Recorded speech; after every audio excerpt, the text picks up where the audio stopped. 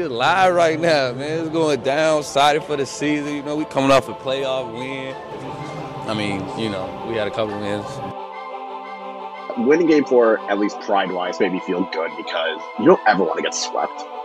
I'm indifferent to him whether or not he signs it. I'll be hitting Milwaukee for the next 5 years. If you ask me, can the Bucks win game 5? I put it at 40% confidence. Yes. To think that a season is championship or bust is certainly not the way we've approached it. At this point, we don't know what's going to happen. You can get game 6. You can steal it. Championship or bust. Winning game 6 and 7. Championship or bust. I don't think they're going to win the whole series, but there is no enjoyment with this team.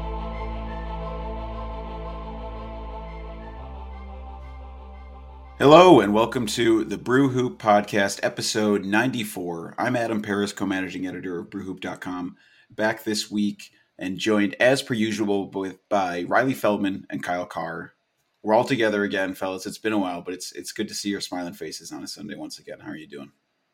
Well, we're hanging in there. I'm not smiling this morning because I was not able to watch last night's Sixer game live. So I watched it this morning, and I'm upset that the Philadelphia 76ers robbed an hour of my morning as a free citizen of this earth. They robbed me of an hour that I could be doing. Literally, I could be reading, enhancing my mind. Instead, they took away IQ points. And for that, I'm upset. But we'll get into that later. Otherwise, I'm doing okay. It's a little chilly up here in St. Paul. I think it's going to be like 70 tomorrow, which will be nice.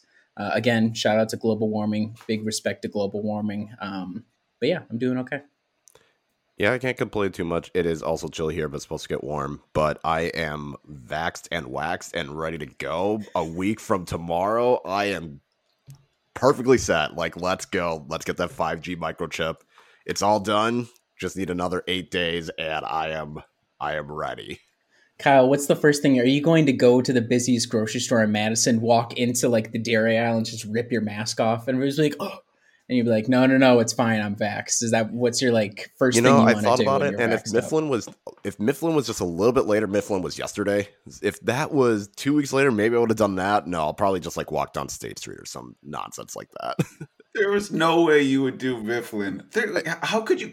I don't think at my age I could not even just like sniff Mifflin Street during Mifflin. I think I would sniff it and I would literally black out. Oh yeah, that's what I'm saying. Like that is the first thing I do, and then I immediately turn around and call an Uber and go home because I will not be able to drive. Just the scent of it. Oh gosh, that makes sense. Shout out science. Thanks for the microchip.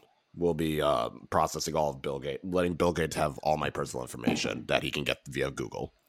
We know you're listening, Bill. Big fans here on the podcast of yours. Thank you, Mr. Gates. I'm not sure if you have any relation to the Phoenix Suns. It's my transition to the Milwaukee Bucks performance this past week. In what I was really looking forward to this podcast. One, because I didn't get to podcast last week, and there was some pointed remarks about Philadelphia, where I reside. Potentially, I should be leaving the city as soon as possible, and I don't remember who said them. But I think it was Mitchell. It probably sounds like something Mitchell would say. Regardless, I was really excited for this podcast because we've had to go through this really long ass season with a lot of games that have seemed pretty meaningless. And then finally, we were going to have some huge games that matter. The Phoenix Suns, good team, 2 games against Philadelphia, and then turns out to kind of be a bit of a flop of a week, punctuated by that awful game on Saturday against Philadelphia without Joel Embiid and Ben Simmons. But regardless, the Phoenix Suns game did live up to its billing, I think. Ends up being a Bucks loss, 127-128. Giannis has 33 points, 8 rebounds, 2 assists, a fateful fall in the final seconds of the game, which we'll get into. That was quite depressing. Chris has 26, Drew has 25, so a really good game from the big three. But the Bucks blow a 109-102 lead with 4 minutes to go. Giannis cramps up to start overtime, basically isn't in there for the duration of the game. Bucks end up not being able to pull it out. Really, the only reason they're in it in overtime is a couple of Hail Mary triples from PJ Tucker and Pat Connaughton. Otherwise, it would have been worse than what it was. But I know it was a long time ago, but what do you remember? What stands out from that game to you, Kyle?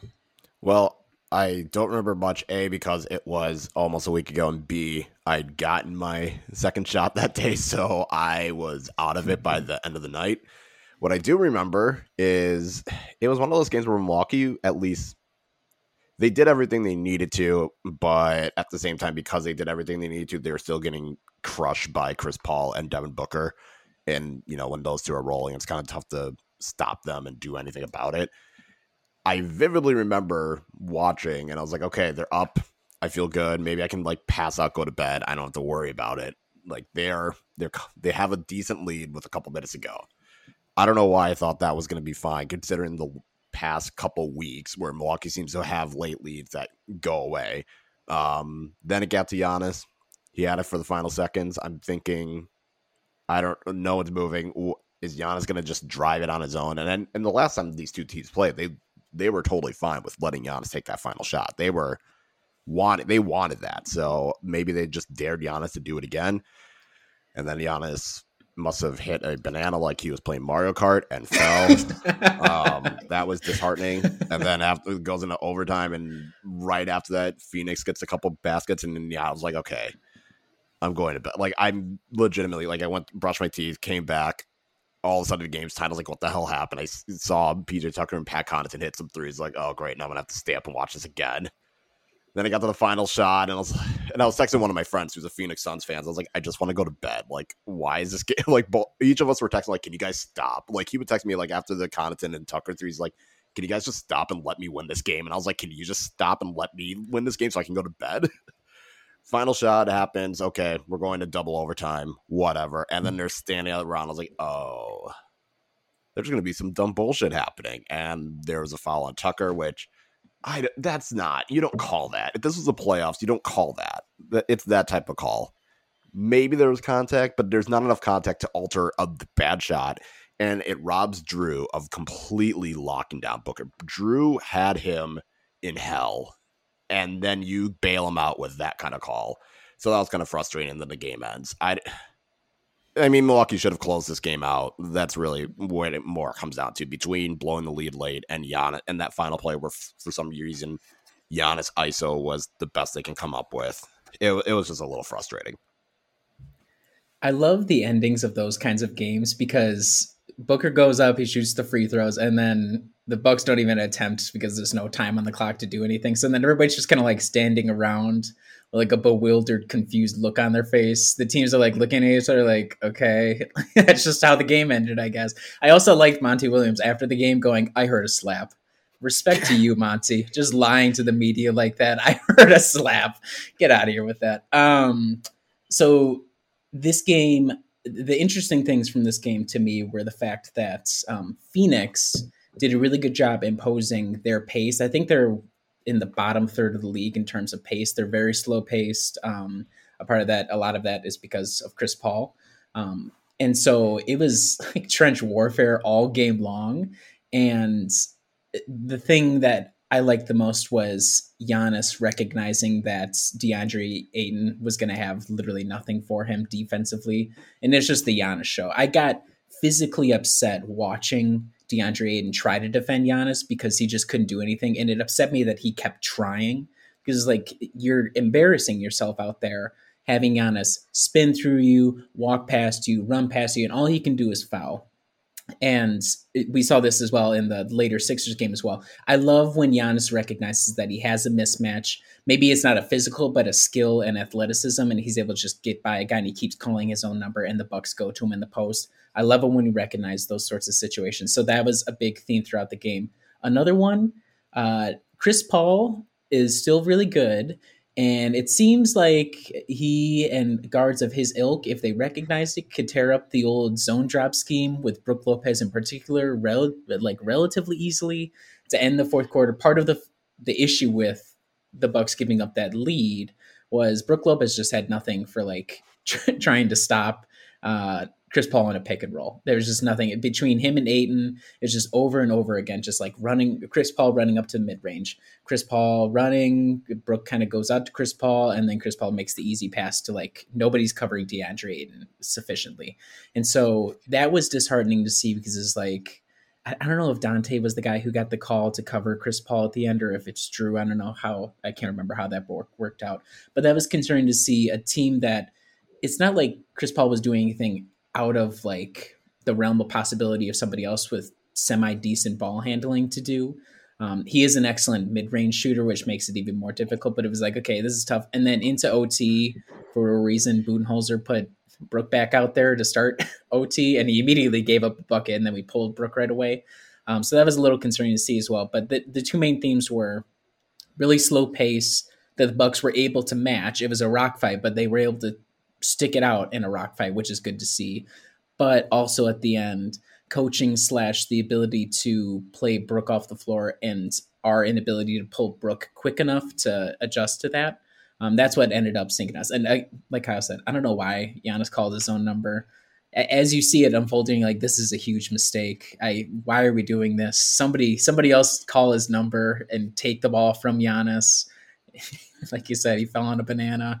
It was not fun to watch. So those are the two big things to me. Oh, and finally, that final possession, like you said, Kyle, Drew, really good defense. I loved that Drew recognized that they were going to let Booker just get the last shot no matter what. Drew literally walked over and physically grabbed Chris by the arm. And he's like, you're going to guard Chris Paul. You go over there. I got this. And then for 20 seconds straight, it was like, I thought Booker was going to like do over and back. He was that close right on the half court line.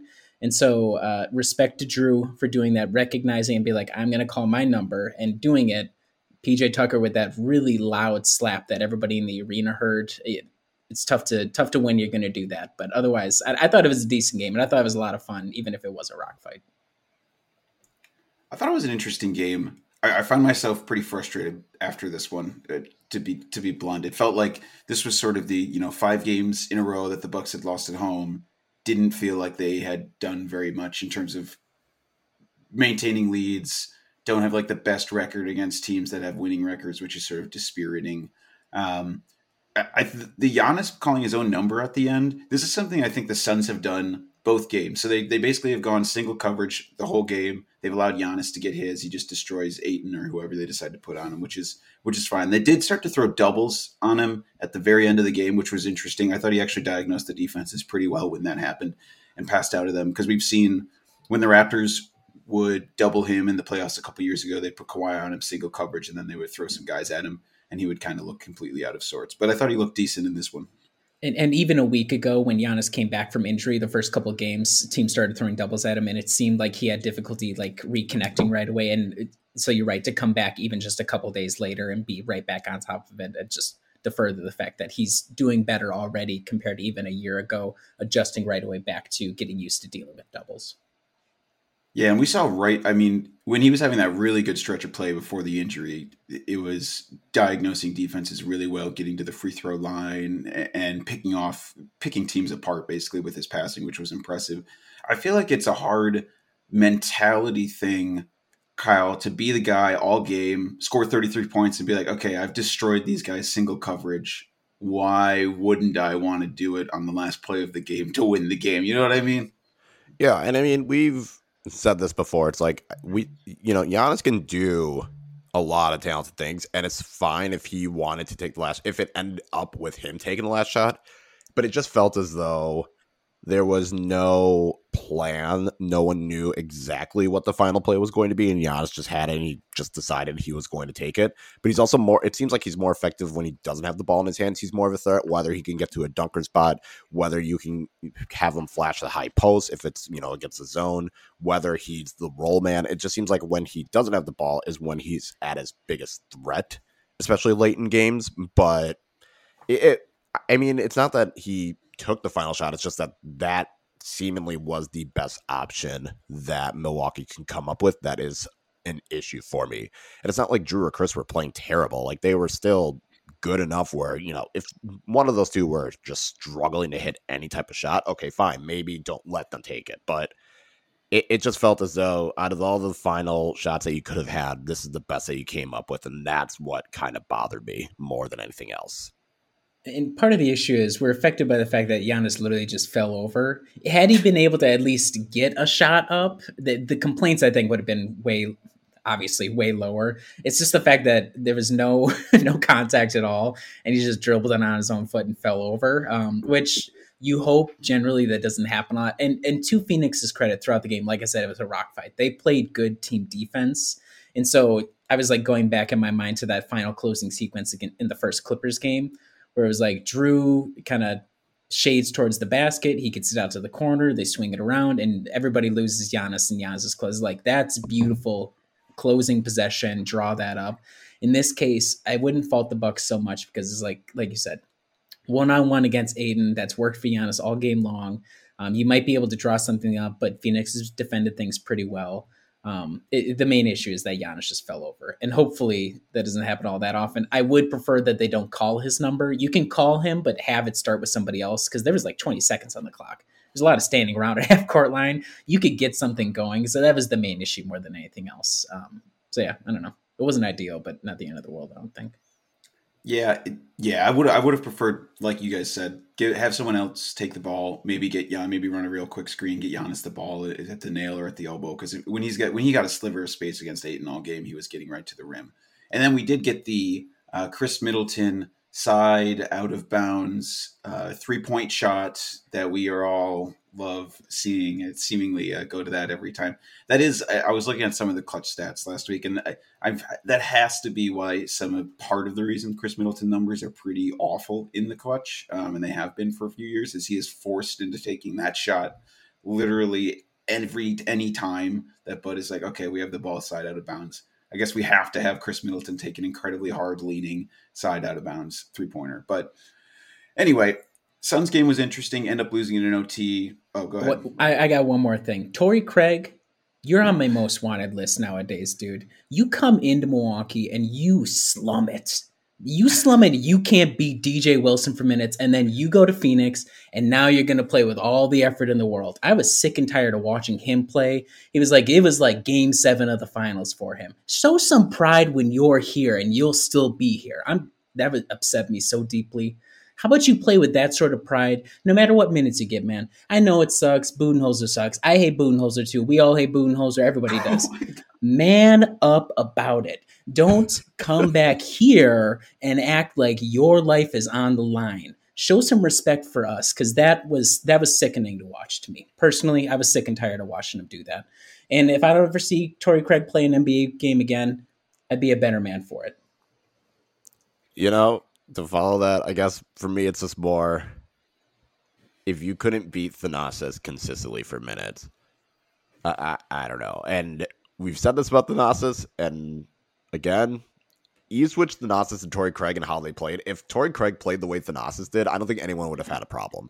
But it's not like he was lighting up the world, even when he's in Phoenix. Like, every time someone's like, oh, I can't believe we got rid of Torrey Craig for nothing, it's like, maybe getting rid of him for nothing wasn't great, but it's not like this guy is lighting everyone up. It's not like if you look at the stats, he's not playing that much better than Thanasis, which is, so I guess what does that say? Is Thanasis actually good? And that's something Bucks fans will admit. Or is Torrey Craig not good? It's probably one or the other at this point. If you compare the two, it's not like one is significantly better than the other. We just need to move on, because I'm going to get too upset. We already got the 2 Sixers game to talk about. I got so much anger in me already. Let's move on to the next game. Yikes. All right. Well, the next game, Bucks beat Philadelphia 124-117. That one did have Joel Embiid playing in it, so far fewer excuses for Sixers fans to make. Giannis, 26 points, 16 rebounds, 6 assists. Middleton, 24 points, 5 assists on 10 to 16 shooting. Brooke had 16. Really a lot just across the board contributions. Drew had 12 points and 11 assists in that one. Bobby Portis has a huge game, 23 points on 9 of 11 shooting, 5 of 5 from deep. Embiid ends with 24 points on 9 of 21 shooting. I think you'd take that any time. He ends up not really playing in the fourth quarter, leaves with a shoulder issue. Bucks were hot from 3 to start this one, Riley, and really kept going for about 41 minutes, and then the shooting well really dried up. But this one was not as close as the final score made it seem.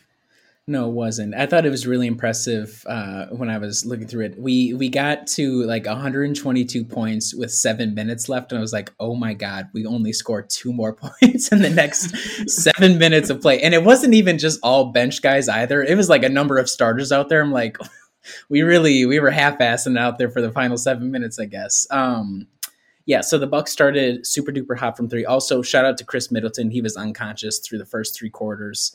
I think he was like perfect from the floor. I don't know if it was the full first half, but he was playing really, really well with Tobias Harris, I think, draped on him for most of the game. Tobias Harris, not a real NBA player. So, like, the issue for Philly is that Joel Embiid takes a lot of shots, and that's fine most of the time, but he takes his time, and he's fat, and so he's out of shape by the third quarter comes around. And are the Sixers a real team? Are they a real playoff team? Because if I come into this game, and both games really, and we hear all the time about how Philadelphia, they finally made it. Here comes MVP Joel Embiid. And they come out here and they play with such little pride, and they get played off the court, and they need the Bucks to literally miss every shot for the final 7 minutes to make it look halfway respectable. I'm not even sure if I would credit so much us, because there's just a lot of really good shot making. Where's the pride from Philadelphia to come out here? The Bucks start dropping off in the second half, and they can't do anything about it. They can't take advantage of it. And I don't know. It's just upset me. I'm trying to think of more takes from this game. I have the most recent one more in my head, more than the one on Thursday. So you might have better takes, guys, than me. But mostly I just got upset having to watch Philadelphia 2 times this week. You know, I actually feel the opposite. I feel great beating them twice. First time, well, they didn't have Embiid. We didn't have our MVP. You saw Ben Simmons, he was a bum. Okay, fine, whatever. You blew a 20-point second half lead in which the Bucks only scored like 30-something points.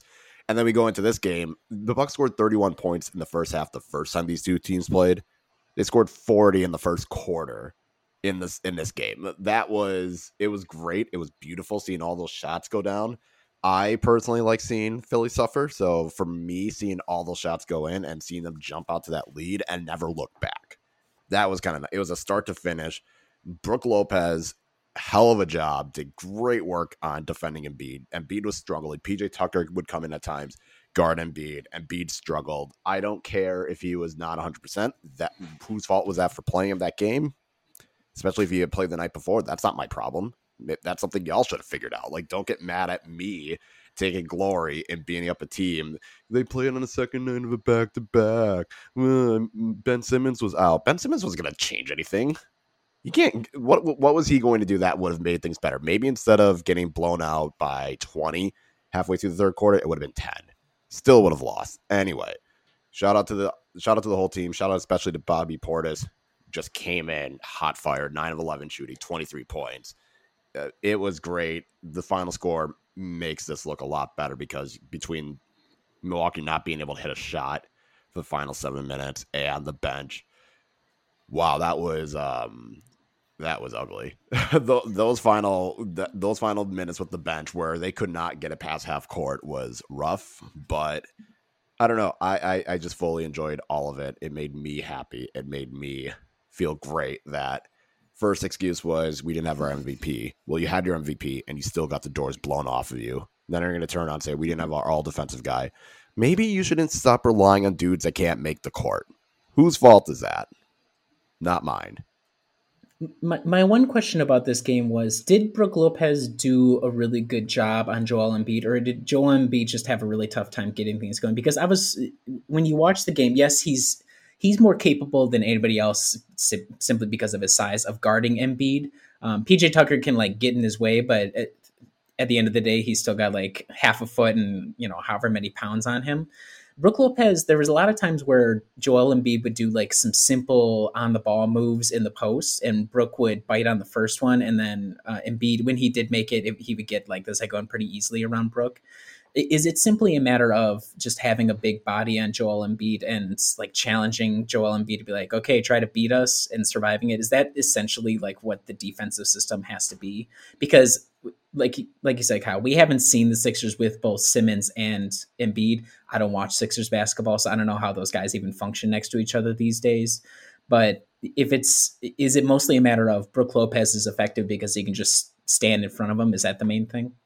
I think that's a big part of it. It's a big enough body because there's not a lot of dudes the size of Embiid that can stay with him and have the talent to, not overly foul him.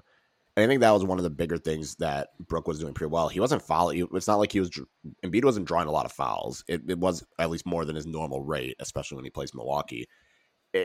I think that's why you have someone like Brook Lopez. When we first got him, I was like, okay, well, you can put him on Embiid if you ever face him in a playoff series.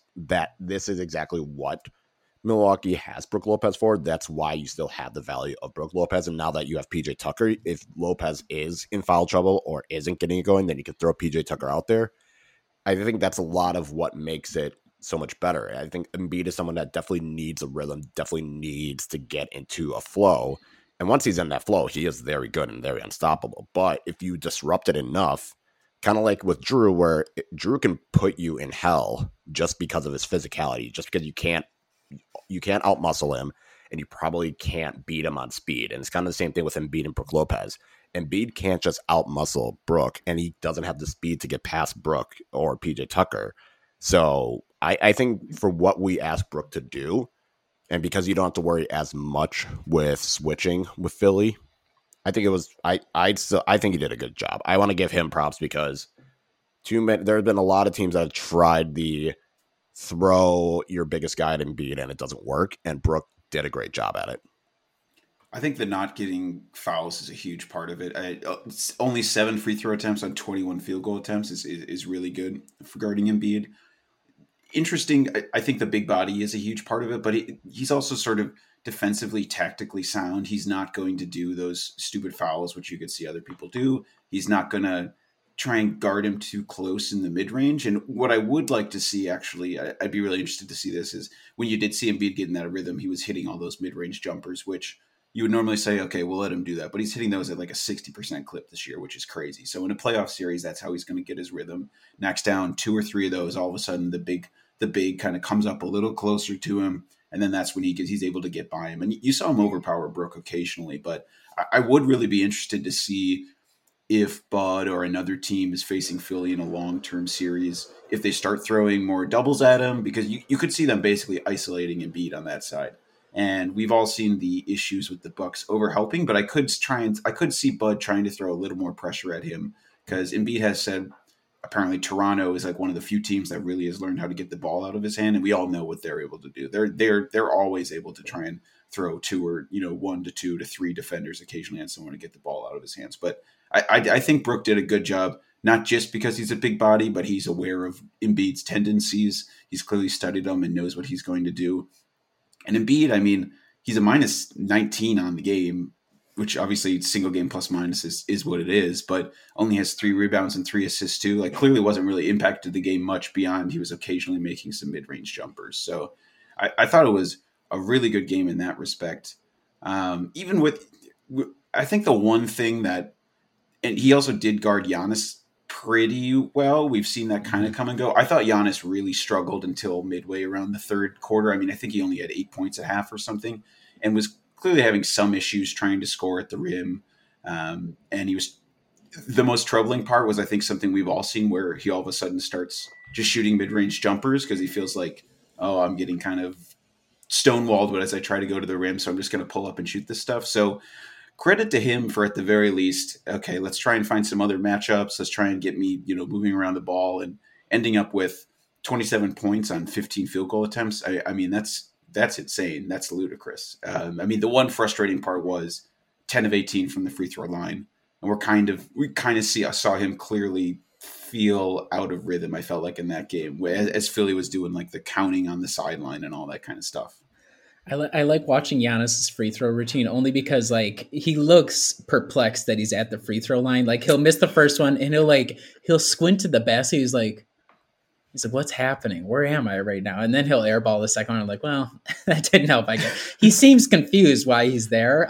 But credit to him to, like, even though this is the thing with Giannis is, like, he has to continue to attack because racking up the issues for the other team even if he's struggling from the free throw line, obviously we prefer if he could just make all his free throws, because that would make the game a lot easier. But if you have a team that isn't able to stop you at all, you have to keep trying, simply because there's the odds that you're going to rack up fouls for the other team. You might get some and ones. And if you are on for the night, that's going to make life so much easier. Then and I don't want him to again fall in love with, like you said, the mid range. And then he made 1 3. I think it was in the third quarter, and then he did the usual like shooter thing where like he stood there like 5 seconds after the basket was made. I was like, okay, man, don't fall in love with the jumper, Giannis. Don't do that. But yeah, good for him to wake up in the second half, and even Joel Embiid throughout the third quarter was still doing a good job defending, but Giannis didn't let him necessarily stop himself, because I still think he took 14 free throws in the second half, I'm pretty sure. So he kept attacking. So good for you, Giannis. Keep attacking. And also, shout out, Kyle, you were spot on. The first probably 6 to 8 minutes of basketball was some of the best we've seen offensively the Bucks play. It was insane in terms of driving. All the cutting was working. All the players were playing off of one another. It was sort of the pinnacle of what we want in terms of read and react defense. So really nice to see the Bucks take that one. I don't think there's a lot of excuses wire to wire. Any comments on the absolutely atrocious bench performance in the final minute or so, and Bud needing to put the starters back in with 7.6 seconds left or whatever?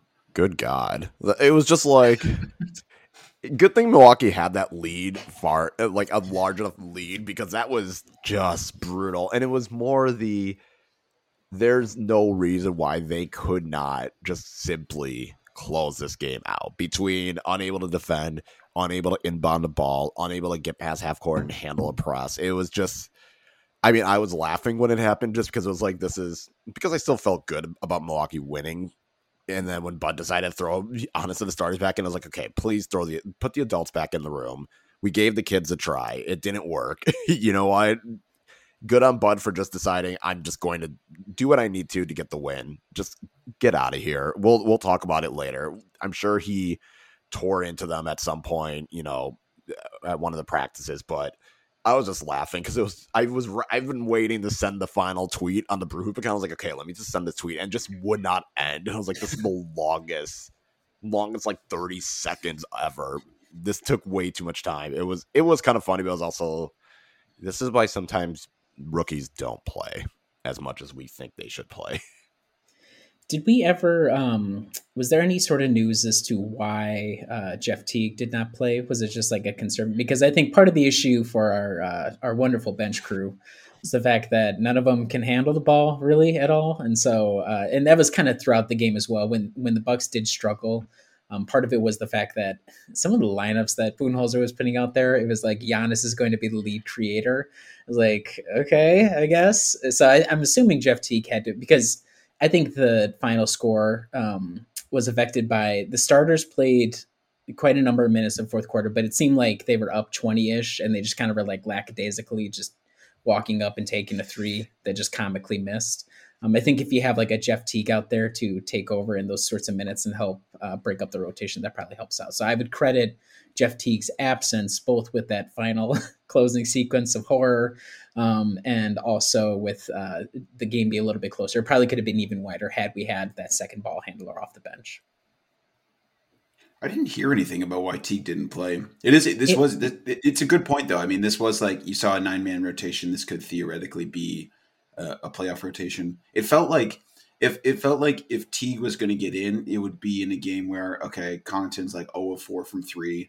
Clearly he's not being really effective this game. Forbes might not have it. Let's get Teague in there and maybe have someone who else can handle the ball. Because Dante was not super good in this game in terms of shooting. He did have 6 assists, so there is that. But some of his just playmaking decisions in that game just were outrageously frustrating. Like, why are you going up in the air and trying to throw like a behind the back pass or whatever to the dude in the corner, and you're not throwing it anywhere near him? That was very, very frustrating. But I think that was part of it. Was Connaughton, Forbes were looking really good off the bench at the very least. And then we had Saturday's game where no Joel Embiid, no Ben Simmons. Bucks win 132-94. I mean, the starters barely played half the game. I don't even know if any of them played half the game. I mean, Giannis had 24 points, 14 rebounds, 7 assists in 23 minutes. It was honestly a really tough first half for both teams. And then third quarter, Bucks kind of blow it out, and then they end up winning. I don't have a whole lot to take away from this game, honestly. It was like Bucks just completely destroy them in the second half. The Sixers were missing everyone good besides Harris, I guess, and he didn't play very well. So I don't know. That was great too. That was great. That was wonderful. It was, talk about a cathartic second half. It was, I mean, the first half was ugly. Neither team could hit a shot, which is what happens when you have a game that starts at 2:30 in the afternoon. Congrats, ESPN. You got your prime matchup in which one team was completely fraudulent without their two players and got ran off the floor by Jordan Warren and the gang. It was, I mean, it's weird because at one point the Sixers were only down 3 midway through the third quarter. And then Milwaukee went on this berserk run that I think it was a 3-point lead. Bud took a timeout. And then Drew immediately got like 5 points. Like he had a 3 and then he got a 2. And then Milwaukee just ran away with it. And by the end of the third quarter, it was 86-63. It just felt like everything Milwaukee was doing. Milwaukee just hit every possible shot. Giannis was getting to the hoop. Pat Connaughton was getting and ones. Giannis did a pull-up 3 and drained it. It was great. Like I said, perfectly cathartic, perfectly beautiful basketball. It completely outlined some of the negatives, which was they could not handle a zone. For some odd reason, Milwaukee could not figure out Philly's zone for the whole first half. And I think it clicked where they decided instead of just chucking up threes, just throw the ball to the high post to Giannis, and then Giannis can take it from there. Whether Giannis would get to the rim or he was able to make passes to the corner, it just seemed to work. Philly just had no rim protection, even with Dwight Howard on the floor. They could not defend at the rim. But shout out to the bench. They completely dominated. I think they had like 70-something points. Jordan Warren came in and had like 13 points in the whole fourth quarter. Like I said, it was just great to watch. Bobby Portis should be a 6th man of the year candidate, in my opinion. It was a beatdown. It was great. I enjoyed every single one of it. And for Pearson and Konu at Still Letter or whatever, go cry some more, because I enjoyed every second of that. And I hope your bum ass was miserable throughout the rest of your evening. The thing about the first half, well said, Kyle, especially that final point. I really want to come back, circle around on that. Generally, the first half, it wasn't even, so it was difficulty with the zone, but it wasn't even like they weren't able to get shots on the perimeter, because there were times where they would swing the ball a couple of times and find like Chris open or Pat open. It wasn't, or like Brooke, whoever it was. And they just weren't making the threes, especially in talk about a contrast, the first half of the first Philly game versus the first half of the second Philly game. I want to talk about small sample size theater. So they just weren't really making threes. And so again, it comes into a rock fight. And then for a long stretch, it was like Giannis v. Dwight Howard, which, maybe a couple years ago would have been not even halfway interesting, but now it's like especially not interesting. So it's just like, okay, here comes Dwight. He kind of rebounds it. And here comes Giannis, and okay, he goes against Dwight. That's cool. And it's just like that for a stretch. So it wasn't aesthetically pleasing basketball. You're right, though, that the third quarter, again, not aesthetically pleasing. It was a lot of Seth Curry step-up threes, like walk-up threes, and he just happened to be hot for a couple of possessions. And then, like Kyle said, the Bucks turned it on. Part of it was ball movement. A lot of it was, like I said, Giannis just get to the high post. Another stretch where I don't think Howard was on the floor. So whoever they had, I think it was just like Danny Green got stuck guarding Giannis or something. Anthony Tolliver, one of those two. Yeah, Anthony. Shout out to Anthony Tolliver, who the man has had to guard Giannis in Detroit. So many other stops. Sacramento, Portland. He's on a 10-day contract, and they're like, dude, we need you to guard Giannis again. He did not come back for this. He does not deserve this. Oh. No, he didn't. He seems like a nice guy, so respect to you, Anthony, for trying. But it was like a lot of it was Giannis broke it open. And then we need to have a conversation about Tobias Harris. I know that the Sixers didn't have Joel Embiid, and I know they didn't have Ben Simmons. But this is ostensibly a playoff team. And during that third quarter, they played, again, with no pride. If I was a Philly fan, I would be so upset. And watching Tobias Harris, he got lost on the simplest ball action. His guy to guard was Pat Connaughton, and Pat Connaughton just walked past him multiple times. And Tobias would be like, I know people can't see because it's a podcast, but I'm just a bewildered face, my hands kind of in the air, but I'm not looking at my defensive assignment at all. And it's just over and over and over again. Who you talk about overhelping? Tobias Harris was like, he was doing a human traffic cone impression, overhelping and stepping on his own teammates. And there would be all of a sudden 4 Sixers on one guy for no apparent reason, just because Tobias Harris fell over himself and like fell onto his teammates, thus giving up an open basket. And it wasn't just Tobias Harris. He was the biggest problem because he just doesn't pay attention, which you got paid more money than God to play offense. Not a great offensive player. Everybody who said that, oh, I would take Tobias Harris over Chris on offense, that's disrespectful, man. Watching Tobias Harris, there is fluidity, but not to the level of a Chris Middleton, where a lot of it is like isolation. I'm going to try and break you down with like a lot of like shoulder shimmies, and he is effective, but watching him play is it's a travesty, and I would be supremely upset if I was a Sixers fan.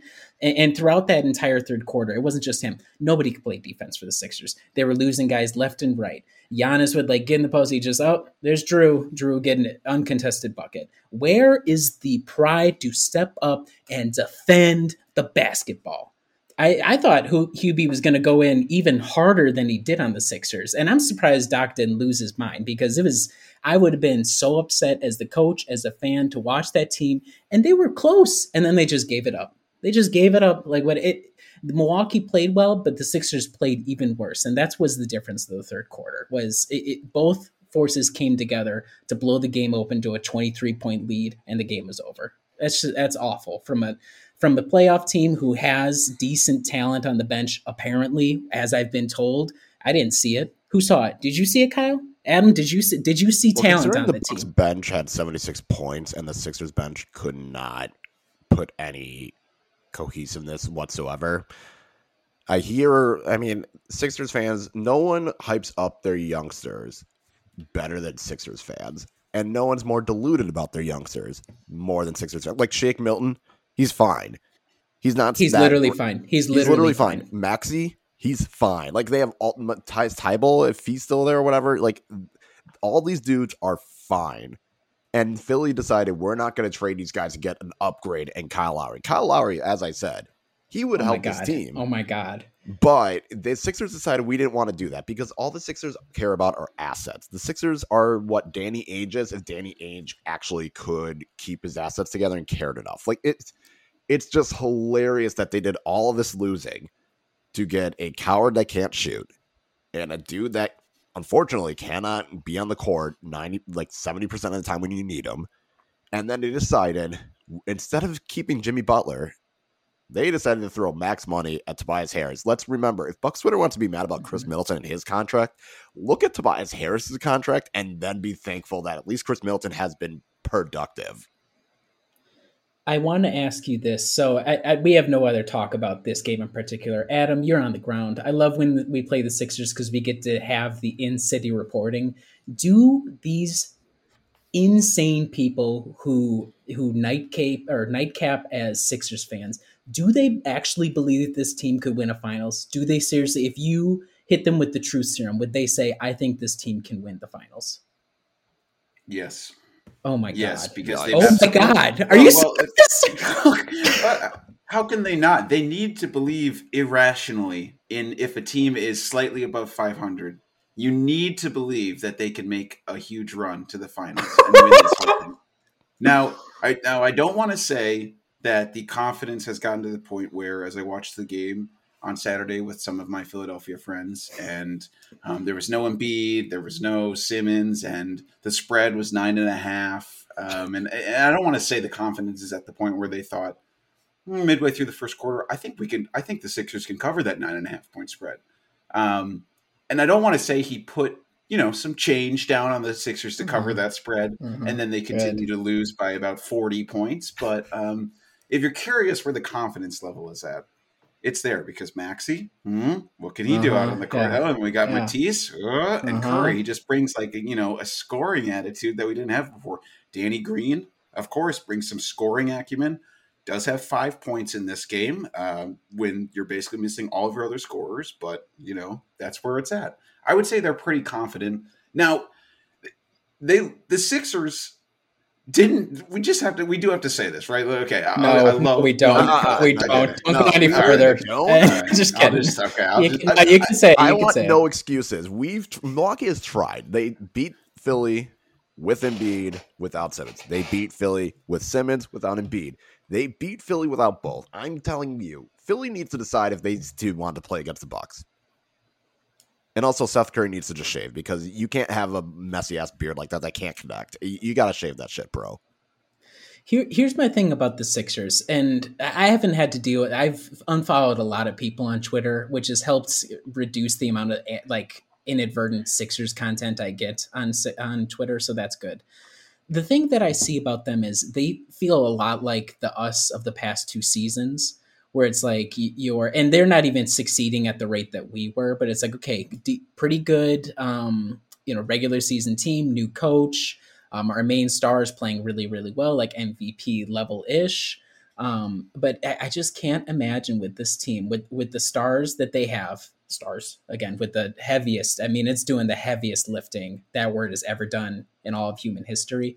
But I don't see on this team, and again, I haven't watched them full health, but they didn't radically alter anything about this team. What have they changed about this team in the past years? Like Kyle said, they got rid of Jimmy Butler, who was like the attitude guy. I wouldn't say Joel Embiid has a good attitude. Does that guy have a winning attitude? All they did was they kept the 2 guys who have been losers the entire time they're there.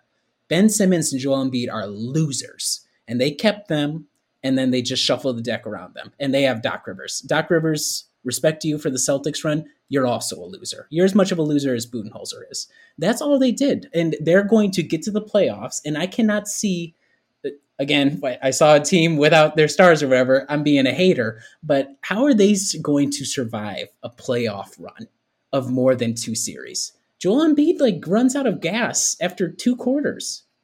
Philly needs the 1 seed more than Milwaukee or Brooklyn needs the 1. If Philly doesn't get the 1 seed, they're losing in the second round to either Milwaukee or Brooklyn. I don't think they have the firepower to keep up with Brooklyn, and I don't think they have the personnel to beat Milwaukee. Philly needs to get that 1 seed so they can at least get maybe a Knicks, possibly Celtics, possibly Hawks. They need one of those, scrubs to face in the second round and then get to the Eastern Conference Finals. But they need that 1 seed. If they don't get it, they're in trouble. One final point, and then we can be done with the game. Also, Jokic is MVP. No more of this Embiid MVP talk. I know. I'm just trying to temper my haterade here with a little bit of oh yeah, sure, he's an MVP. One final thing. Thank you, Mike Budenholzer. You didn't rest anybody. I'm sure you're going to come up with a reason as soon as you saw that Embiid was up. Be like, oh yeah, and Giannis stubbed his toe on an ice cream machine. You could have said that. Instead, you did what I asked for, and you had the full health roster out there. You said, we're going with all our starters. I don't care who's on the other team. Joel Embiid's out there. Ben Simmons, whoever it is, we're going all out, and you won both games. Thank you, Mike Budenholzer, for stepping up, and I hope you do the same against the Nets as well. Let's keep this streak going against the good teams in the East. That's what I want to see. Well, I'm going to have us move on now. I was going to have us talk about do a quick temperature check on the team. That was before I realized the Sixers wouldn't really be playing their full squad. But I do think it might still be relevant because the proliferation of national articles that came out this week that were basically okay, the Bucks have taken a different tact. I think I read 4 or 5 of these. Bucks have taken a different tact. They're losing more, but they're more well prepared than ever. I believe in this team more than ever, despite losing more. I'm just curious. Do you guys feel that way too? Has the performance this year matched up with the seemingly national perception that they're getting now? Where are you guys at on the team? I'm at they made the change. They made adjustments and changes that had to happen because they couldn't run it back again because it would not have worked. So they made the changes they needed to. They went through a rough patch. It was rough. It was ugly, but they still did it. I think this team is at least better equipped for a playoff run. I think the personnel is a little bit is better than the last 2 years. Well, maybe not 2 years ago. Definitely better than last year's group. There's just more options. you have a guy like Bobby Portis who can come off the bench, or he can start, or he can close a line. Like Bobby Portis can be out there. He can get you buckets and do a good job. PJ Tucker is someone that you can throw out there, have him do switching, kind of like what Marvin Williams had done, and still provide you some corner threes. You have a guy like Bryn Forbes who's an actual shooter who can shoot, unlike, when Milwaukee tried with Kyle Korver and everyone else. You have an improvement from Dante DiVincenzo. He has improved this season. That has helped. And obviously you have the clear upgrade in Drew Holiday over Eric Bledsoe.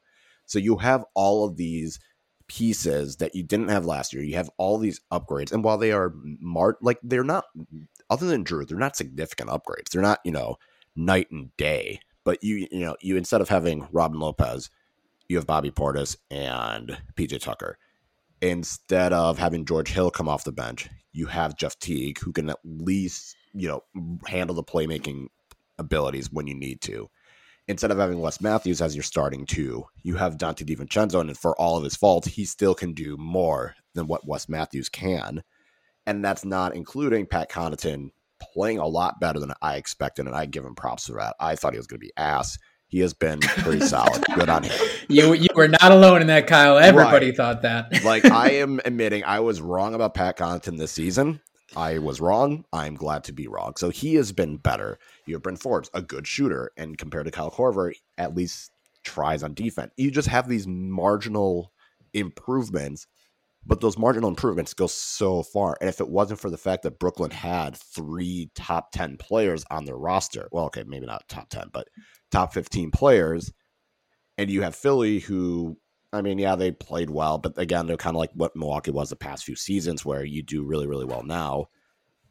This is a team that can make the run. This is a team that, I think a Eastern Conference Finals is very attainable. I think making the finals is very attainable. Obviously, it depends on who they get in the second round. If they get Brooklyn or Philly, I'll have different answers for that.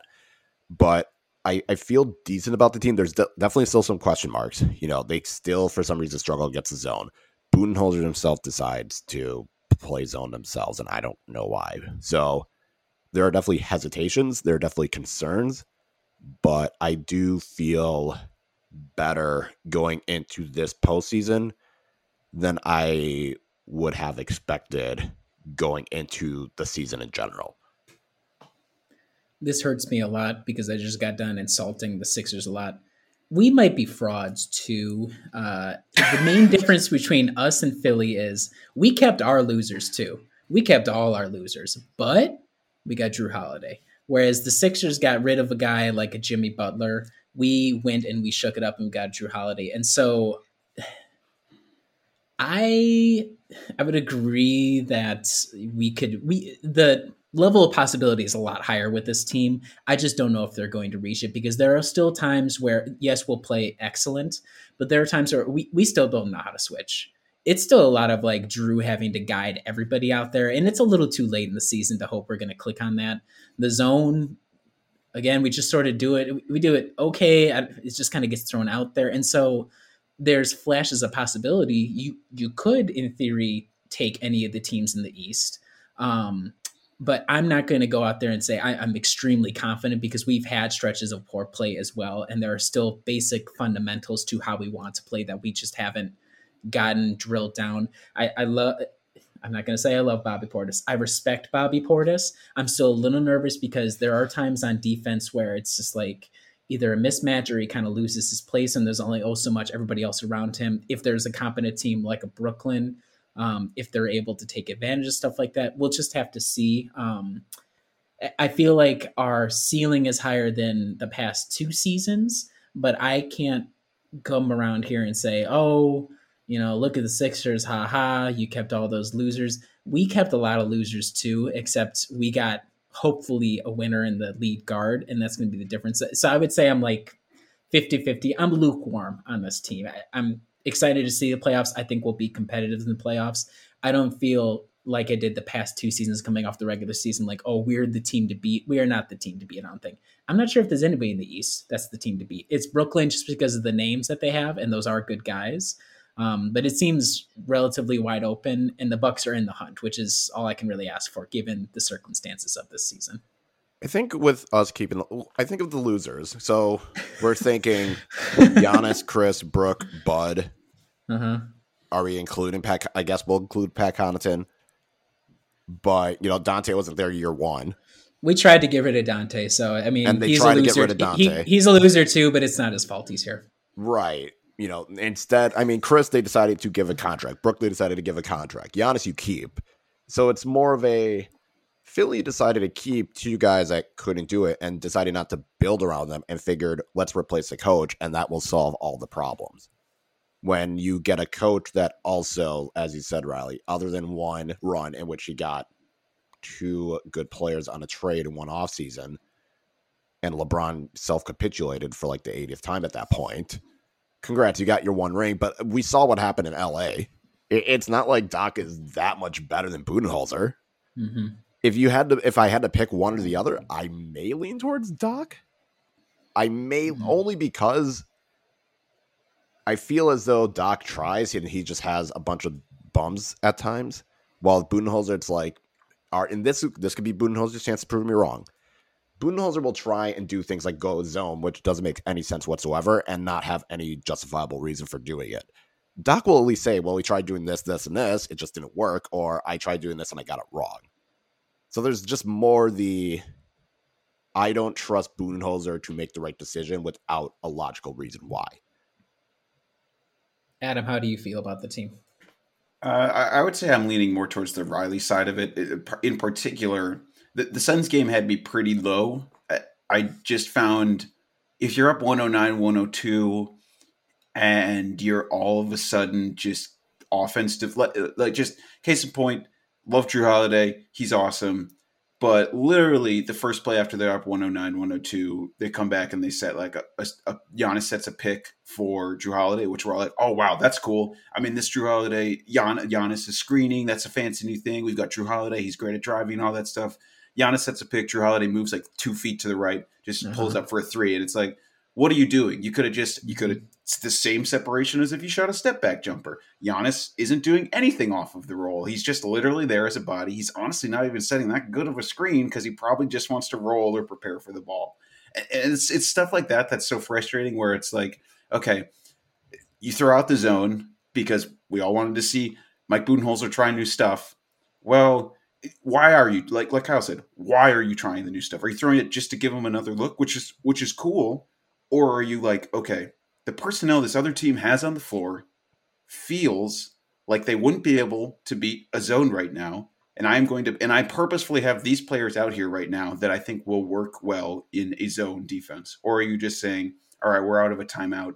Let's do a zone. How about that, guys? Huh? How about we mix it up a little, huh? He's like, guys, we're going to get crazy right now. Let's zone it.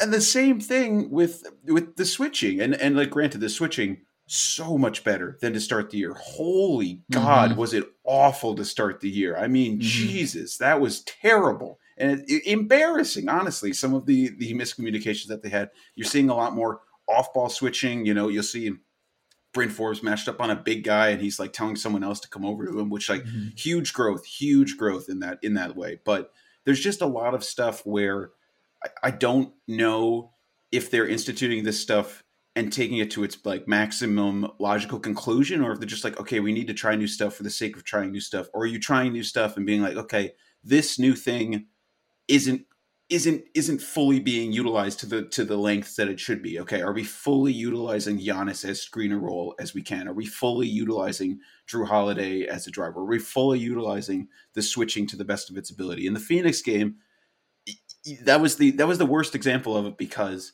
Bud goes small, but only for the last minute, and it was essentially reactive as opposed to proactive. Does he want to dictate the terms that the other team is operating on, or does he want to let the other team dictate the terms upon which his team does? And it seems like that's still kind of what we're doing basically this whole season. Like the Phoenix defense, it felt like in those final few minutes was completely dictating what the Bucks could do.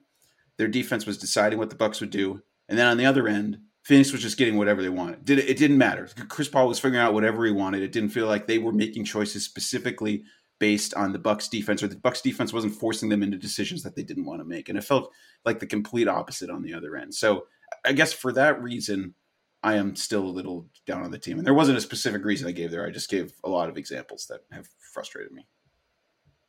We feel not credit to Milwaukee, but our record, the way that we felt, like everything like that, it feels exactly right. If I was to take in all the different circumstances, really truncated off season, training camp, trying to put in new things on the fly, you have a better guard, but you're still trying to like figure out his role. We feel exactly right where we are right now. Now we might end up at the end of the season here just sneaking in for the top seed just because the other teams either don't care or injuries or whatever. But like 3 seed in the East feels exactly right for this team right now. And that doesn't preclude them from having success in the postseason because they have had flashes. But it's been too on again, off again throughout the season for me to say. And clearly, as we saw last year, they don't have a switch to flip. They're just kind of whatever mood they're in going into the playoffs is what they're going to be. And so all of that considered, that I think that kind of explains where it's like they could. I'm not going to guarantee it. I don't think anybody should guarantee anything, but they feel exactly where they should be right now. Yeah, and I think the lowered expectations might help them. Mm-hmm. The first year there was not that many expectations at first. They were just, okay, we're not Jason Kidd. And that's great, and everyone's happy with that. And it was great. It was. And they stormed to the number 1 seed, and they were confident. They were miles ahead of the number 1 seed, and everyone's like, okay, cool. And then ran into a buzzsaw of the Toronto Raptors of Kawhi Leonard. Okay, you get over that. Then you get into the next year, and again, they just storm away and blow everyone away and blowing teams out left and right. And then a pandemic hits, and then they fall apart in the bubble.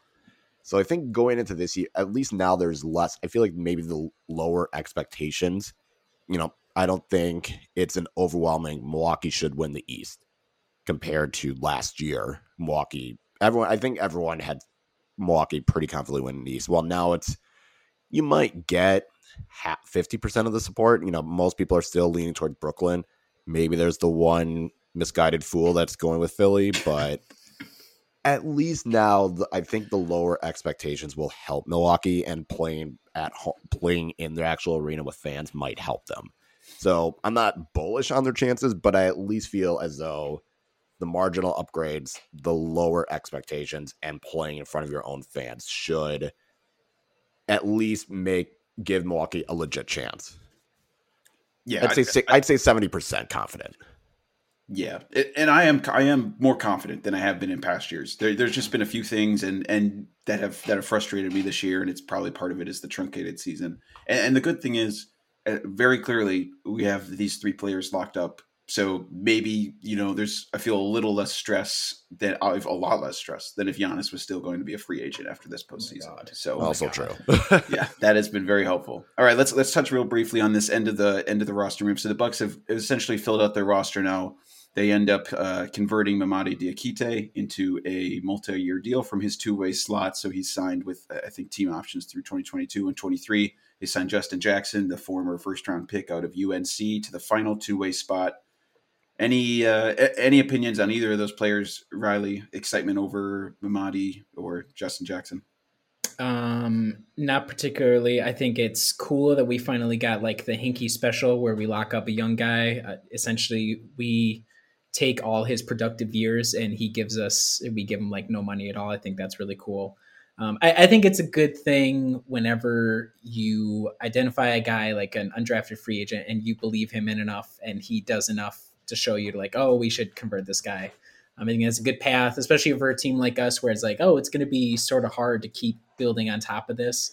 If you can show even like marginal guys like, oh, if you're a young guy who wants to take a bet, we will eventually, like, you can get a role here. You can kind of carve out something if you try. I think that's good for setting a tone. I have no feelings about Justin Jackson. I already thought he was a Buck. I had no idea he wasn't a Buck. It felt like, I don't know why. I saw like the Photoshop of him in a Bucks uniform. Like he looks like he's been wearing that for all his seasons in the NBA. So I have very low expectations. Good for Diakite. Go get your NBA dream, sir. Good for you. Yeah, Justin Jackson, I forgot he existed. I felt like after the draft, he just completely disappeared off the face of the earth for me. So cool, I guess. I mean, he played with Luke May, so I don't know like how much talent could really be there when you're playing with Luke May. I mean, there's that. In terms of Diakite, I mean, good for him for getting the contract. He seems to fit in well with the whole team. He seems to at least see what's there. And when you are so strapped for cash and assets, any young player that has shown something can be useful down the road. And because of how the contract is structured, it's at least it's worth a flyer. Maybe, after departures of guys like Bryn and Bobby and PJ Tucker, that gives Diakite chances. Maybe we'll see what happens when he has rotational minutes. I don't know how good he's going to be. I feel at least his floor is he is not DJ. Like, it's not like DJ Wilson where it's like, okay, we don't know. Like, he had one stretch he was fine, but other than that, we don't think he's capable of being an NBA player. At least with Diakite, I feel like if you threw him on a trash team, he would get stats kind of like a Christian Wood almost without, having to subtweet every 10 seconds. So good on him. It's worth taking a flyer. It's worth having a young player that might be something on a team contract for a couple of years. Agreed. You guys, I don't have anything else to add. So there we go. Diakite's on the team. I feel like at least now Bucks Twitter will not set the world on fire. If they had let Diakite go, I feel like there would have been a shit show that would have happened. That's true. And we're all about just keeping the discourse as clean and nice as possible. So good on the Bucks. At least tolerable.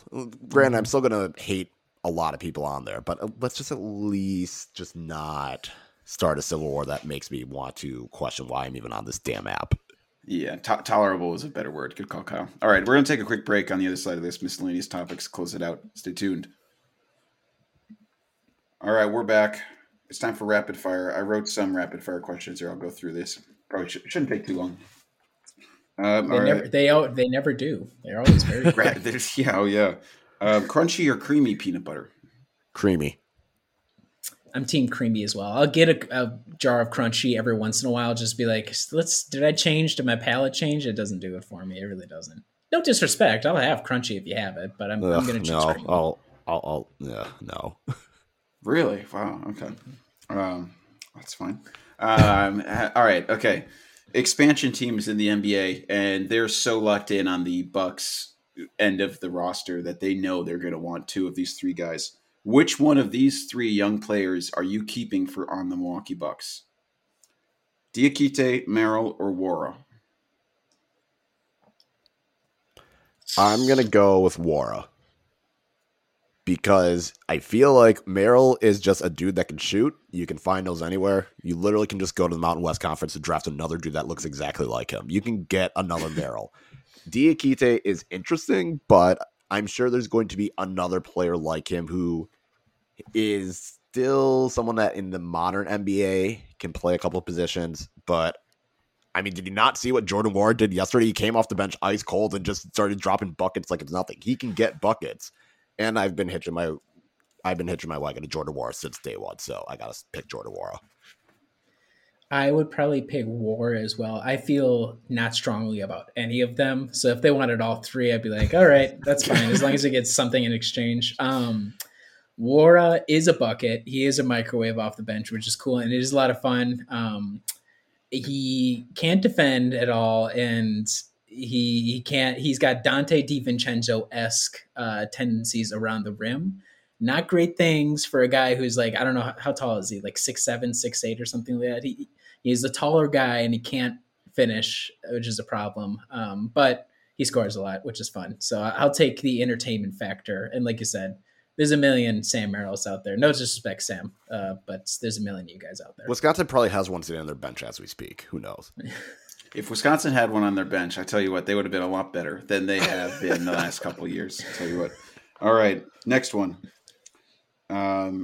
Favorite jam? Do you have a preferred jam flavor or jelly? I'm a strawberry guy. If you're going for the base ones, I'll do like some crazy like a lingonberry. I don't know if you've had a lingonberry jam. They eat a lot of that in Germany. Very, very good. But I would go for strawberry where I can usually find it at a grocery store.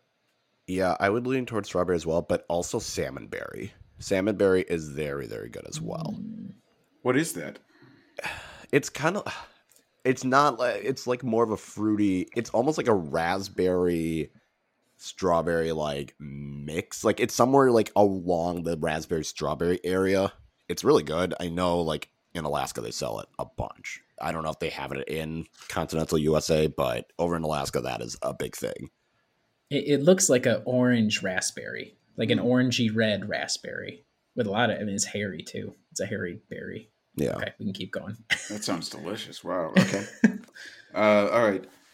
Per 36 on the Milwaukee Bucks, who per 36 minutes is averaging the most 3-point attempts per game?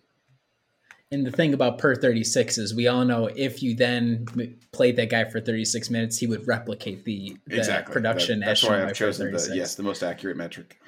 I Per would say Bryn 36. Forbes. I feel like Bryn Forbes comes off the bench and just fires up like 2 or 3 threes right away. I'll say Bryn Forbes. I would say Bobby Portis. When he gets out there, he takes a lot of threes. He goes, and in his limited minutes, he does it a lot. All right, I got my notebook here. Number 1, former Buck DJ Wilson. We won't count him, obviously. Okay. 9.6. That's crazy. He got a lot of shots in those 20 seconds he played this season. No, Kyle's right though. It's Bryn Forbes. 9 3-point attempts per 36 minutes. Now the rest of the guys. Number 2 is Wara at 8.2. Sounds about right. Yeah, Sam Merrill. correct. Sam Merrill at 7.4. Good, Yep. sounds right. Dante DiVincenzo at 6.8. Yeah. That shouldn't be happening. Pat Connaughton at 6.1. Yep. And then Okay. Brooke Lopez. And then Wow. Chris Middleton. Okay, Chris, Super you gotta do better than that. And we didn't talk about how bad he was against Philly. Like, we just swept that under the rug, but he was absolute ass. Chris, you gotta do better both after that Philly game and shooting more threes per 36. Come on now. How much money did he make in that game? And he scored 4 points in 19 minutes. I mean, kudos to him. He deserves all the cash. But like, Good for him for making free throws. Oh, God. So anyway, that was kind of interesting. I think to your point, though, Riley, perhaps Bobby Portis should be higher on that list, given how well he's shooting. He should maybe shoot a little higher volume of threes. He's like 48% so far. So He's very deliberate about it too. He does the same exact, there's no moving. He's very deliberate. Gets it, step, shoot. Gets it, step, shoot. And there's nobody that can stop him.